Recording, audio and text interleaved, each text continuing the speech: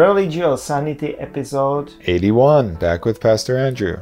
And this time I wanted Peter to continue again about religious texts from Ugarit. That's the late Bronze Age city, which gave us an interesting window into religion and mythology. Yes. And culture, mental landscape of West Semitic people. Yes. Predating, of course, Hebrew people by several centuries and Hebrew Bible by many centuries. Yeah, it's crazy. Because I have that kind of take on Hebrew Bible being relatively late. Mm-hmm. But still, this represents polytheistic roots to large extent, polytheistic roots of Hebrew Bible. Yeah. And I think that we did some episodes about King Keret and his epos, and about Daniel or Akkad, and so on. And this time I wanted to talk about text which is referred to in many different names, but it has also its own number, which is currently recognized, and that's KTU 123. And all those different names for it might be like the Gracious Gods, the Sacred Marriage Liturgy. That's one way. It has been described by my teacher from Edinburgh, Nicholas Wyatt. Another capacity in Ugaritic studies, Mark Smith, now at Princeton, published a book or commentary even on this specific text. And he calls that Ritual and Myths of the Feast of the Goodly Gods. It is also called simply by the main divine protagonists as Shachar and Shalim, and there might be probably many more different names. Why I am picking this text today is that it is a really interesting example of ancient way of thinking about religion. I think that we discussed already that for instance, almost word for word repetitions of certain parts of the text are probably artifacts of oral tradition, if you remember, and they cannot be viewed as coming from different sources. That is what is informing our understanding of Hebrew Bible. Before,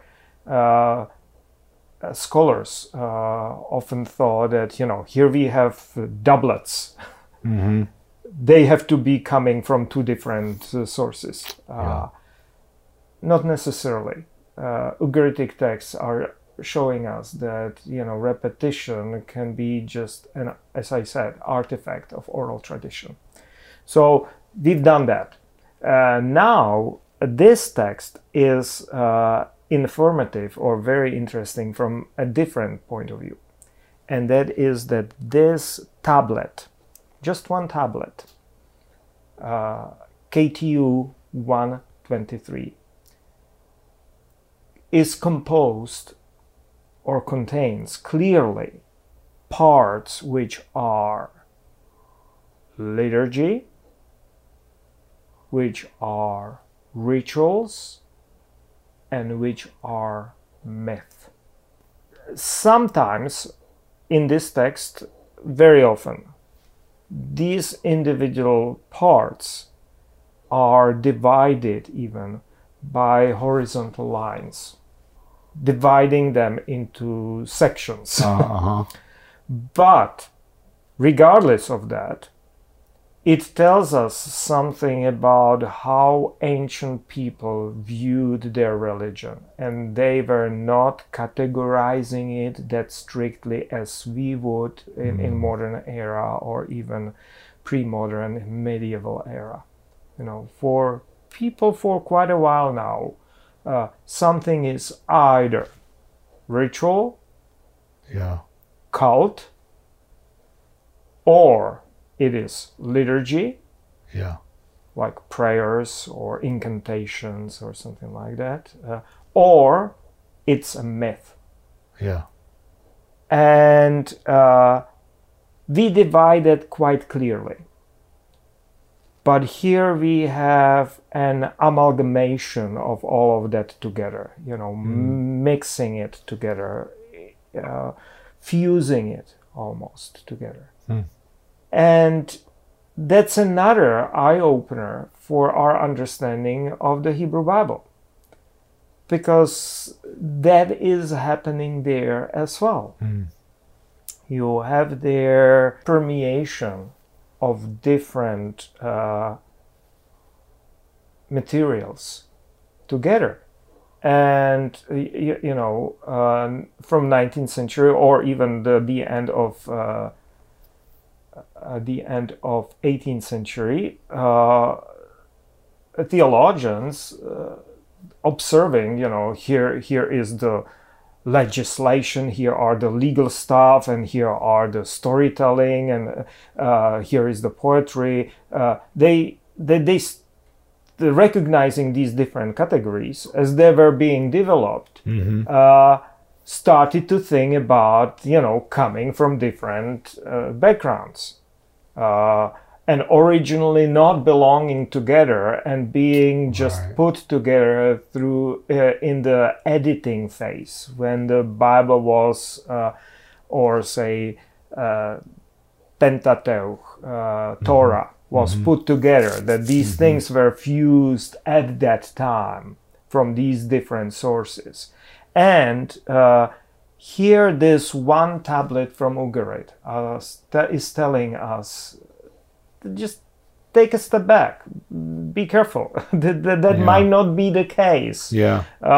Because people back then were not that clearly, you know, saying, here we have a piece of library which is about liturgy, here we are dealing with rituals, and here we have myths. No, here it is all in one text from ancient times. Yes, it can be edited already back then, but very early.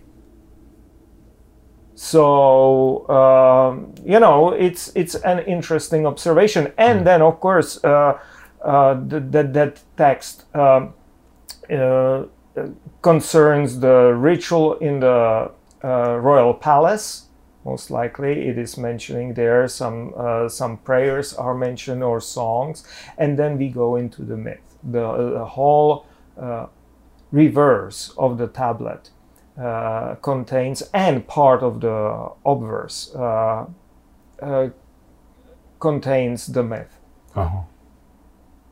And by that, it is known, at least I named that as Shachar and Shalim, and the birth of these twin gods. In this case, they are male Venus divinities, normally because of the influence of classical mythology. We have Venus associated only with female deities, but in Ugarit, there were these male deities, Shachar and Shalim, or Shacharu and Shalimu.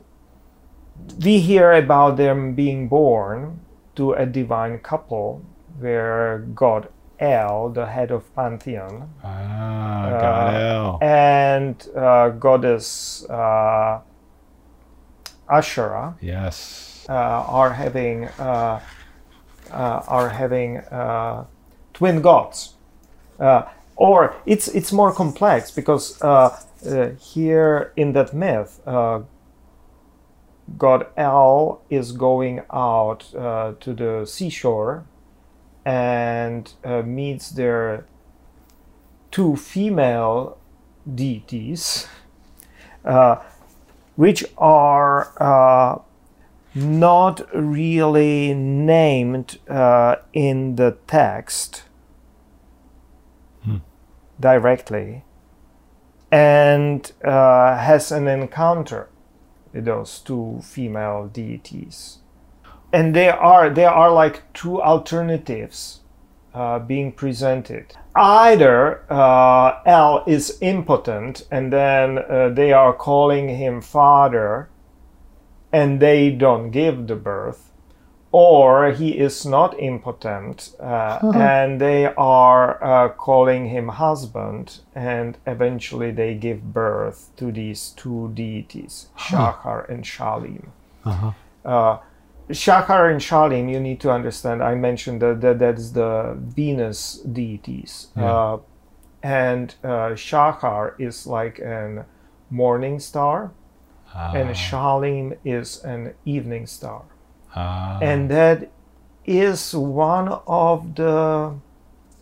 it might be one of the sources almost of another interesting feature which is peculiar for this Ugaritic West Semitic religion, and that is a doubling of deities. There is craftsmen, Koshar and Hasis, two names, even though sometimes they act as one person. Okay. Then you have here Shachar and Shalim, Ugar and Gofen are the deities, messengers of gods, and so on and so forth. You have even kind of, at least in a name, doubling of even of Asherah, when she is called the Holy One and a womb in translation, for instance, and so on and so forth. But it might really kind of one of the initiating impulses for this might come from this astronomical observation and recognition that morning star is actually identical, or is like a twin with the evening star, and that'll be Shachar and Shalim. Shachar is morning star, and Shalim is the evening star. And that might trigger then this doubling of or maybe it might be part of accretion, like taking in more attributes of being dexterous and handy, and like with that craftsman, for instance. Yeah. So that might be another reason. But my feeling is that it really started with these celestial deities, and then benefits of that were used for accumulation of attributes with certain gods, so that they can possess and possibly even merge with similar deities from slightly different background or culture.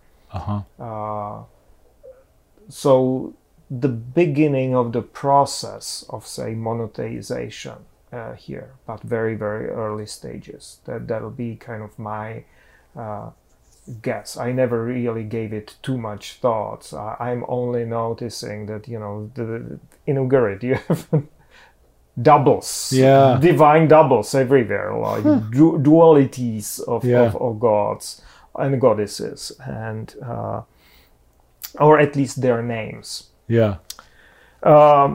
And Shachar and Shalim are very interesting gods, of course. They are twins here. They represent extreme opposites, but at the same time complement each other. here they're growing up, their birth and their devouring kind of nature is mentioned in this myth. But what is also interesting from the perspective of biblical theology here, Judaism and Christianity, is that they are present in the Hebrew Bible. Mm. And they are present with us until now. Mm. In the name of the city of Jerusalem. Huh.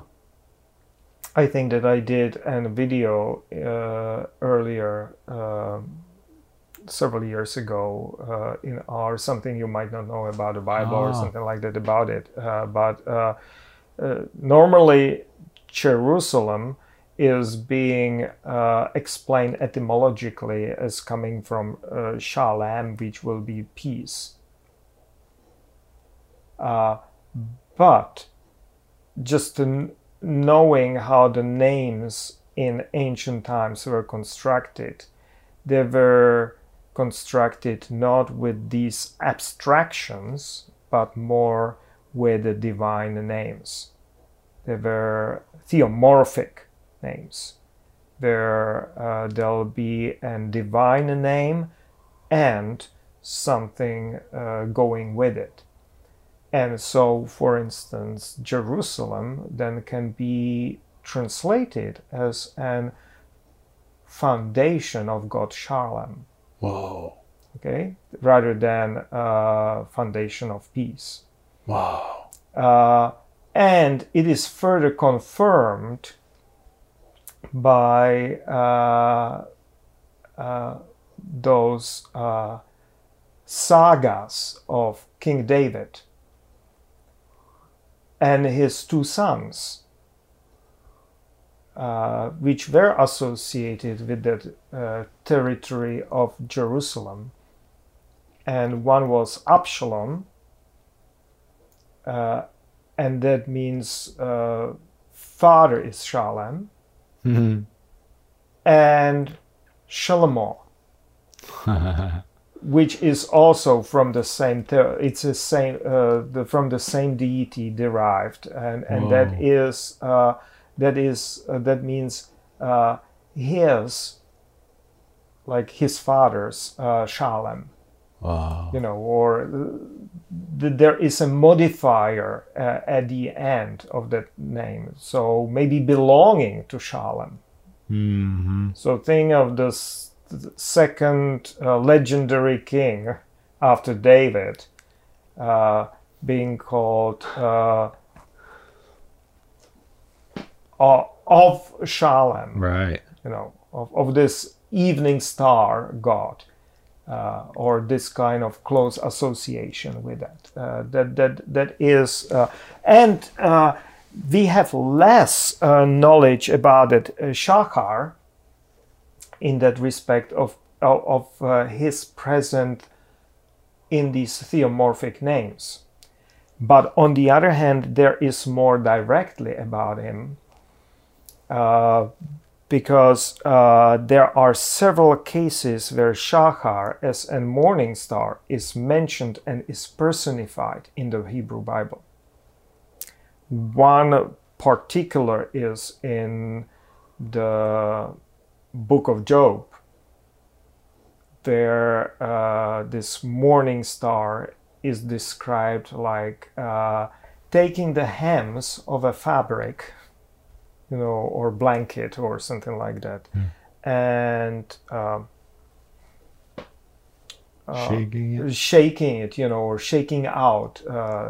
And that question goes this: have you commanded the dawn since your days began, or do you know the place of the morning, that it might take hold of the ends, or that hem, of the earth, that the wicked might be thrown out of it or shaken out of it, so that their bodies would be turned into clay and the thrown into a heap. Wow. This is just one translation. I even don't know which one it is. But here you see that it is what is here called as an dawn. It's this shachar. And you can also see, even in this translation, which might be New International Version or that one of those more traditional versions, that it is personified. Here. And this personification, especially if you know that in the world around, there was a well-known deity, I think that this translation is lacking. I understand why they don't want to translate as Shachar and in another places like Shalim, say, or something like that, because it can confuse pious, faithful. You showed us the same thing with Baal in different places. Yes, yeah. And especially in the names. That was the most recent. There was even a comment again associated with our short videos, and someone was asking about it, and I mentioned that that Baal was generally suppressed, but it still survived in some theomorphic names of mostly there also of people. Like we have it with Shalim. It's with the name of the place, Jerusalem, and name in the Bible, two people there named or personal names. So name of the place, Jerusalem, and two names of persons, and that'll be Absalom and Solomon. Or Shalomo. That is another kind of interesting intersection of that. I am not aware of these twins, sort of from Ugaritic mythology, being present as twins in the Bible. But they are clearly present there. And that makes it really interesting and further confirming this suspicions about that personification of Shachar, say in Job, or there are other examples of that in Hosea and in Amos, and I think that there are also like in the Psalms. So it is interesting, more profound and more closely associated with the royal tradition in Judea is Shalim, more permeating in the Hebrew Bible through disguised presence, is Shachar. Which makes it interesting also. And so is this just a polytheistic residue, or is this poor attempts at trying to conceal it? You know what I mean? Is there a difference even? I don't know. I've been thinking about it for some time. And of course you can say that like what we read from Book of Job. It's just a metaphor. It's a nice poetic metaphor. And it might be surviving just as a lovely poetic metaphor, which originally started as a myth. And behind that, completely now unaffiliated with what we have in this Ugaritic text, because that's about their birth. In Job, it is pointing more towards already like a youngster or adult Shachar taking care of the wicked people, and shaking them off the earth by grasping the hems of the terrain, and or maybe shaking some kind of a nightly demons, Yeah. of darkness, which are lurking in shadows, and then as the sun is rising and being preceded by the morning star, by that time usually it starts to get brighter. I'm an early riser. I like taking pictures of rising sun and dawn, and it has its poetry. Yeah. Beautiful colors and so on, and shortening shadows. First there are no shadows. It's just that kind of darkness slowly morphing, and then eastern horizon starting to lit up and bringing out the colors, and the clouds are then being illuminated depending on their height. Yeah. And so on and so forth. So it has a lot of poetical power. And here I would say poetical and mythological or mythical power. And so one can understand that these things are mutually compatible. And in that respect, why to be so narrow-minded even in our religion and in our faith? Yeah. Why not to take it like, yes, we have these polytheistic traits in our tradition, and it's all right. Yeah. We are living with them any time we want to use metaphors, especially more powerful metaphors about existential matters of life.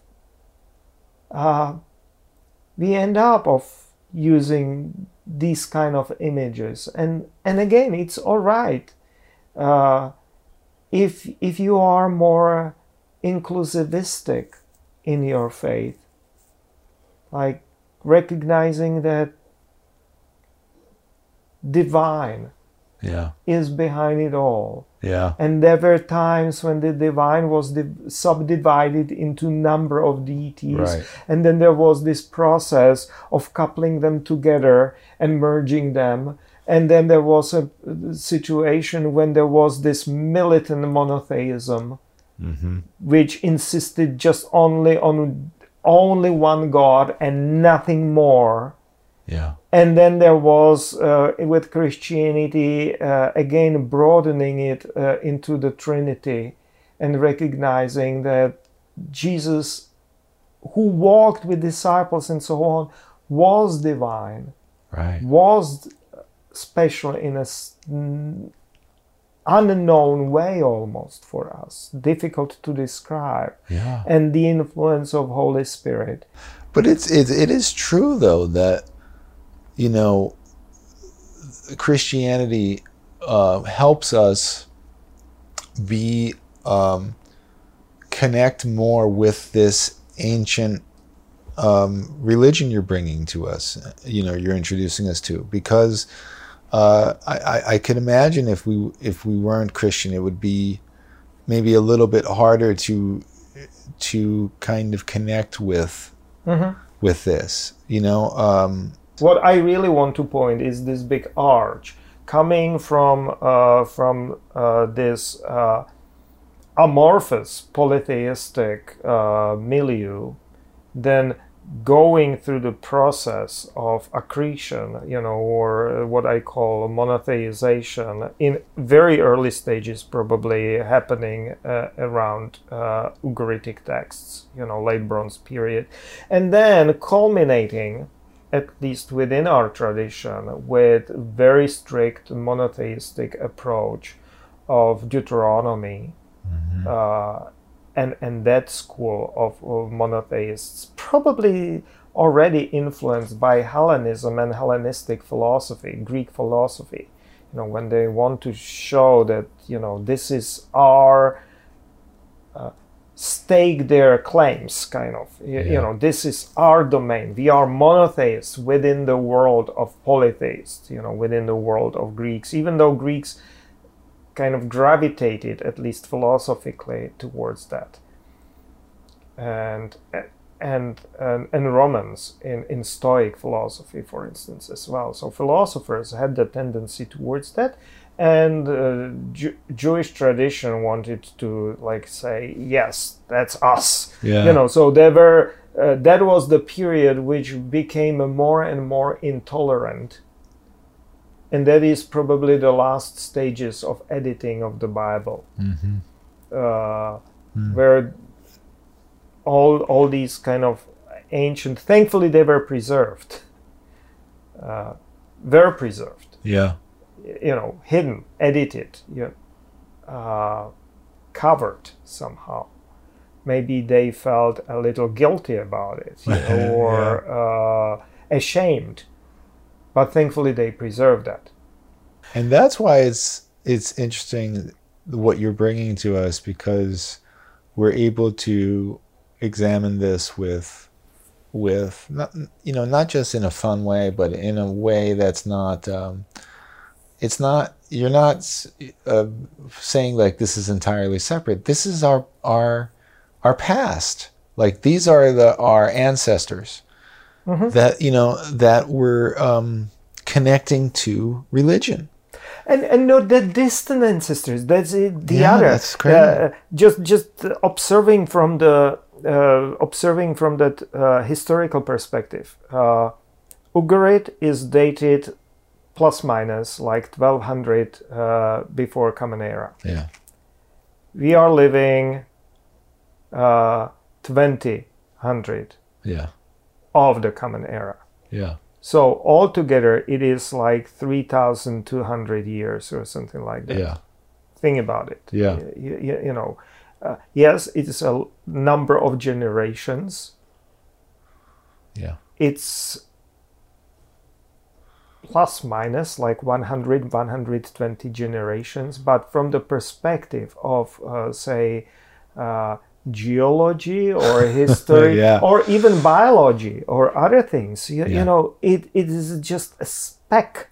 That's right. And then it gives you certain perspective. That's right. That's right. And I would claim humbleness. Yeah. Yeah. You know, recognizing, you know, come Yes. on, and Yes. what do you think? Why are you so puffed up? Right.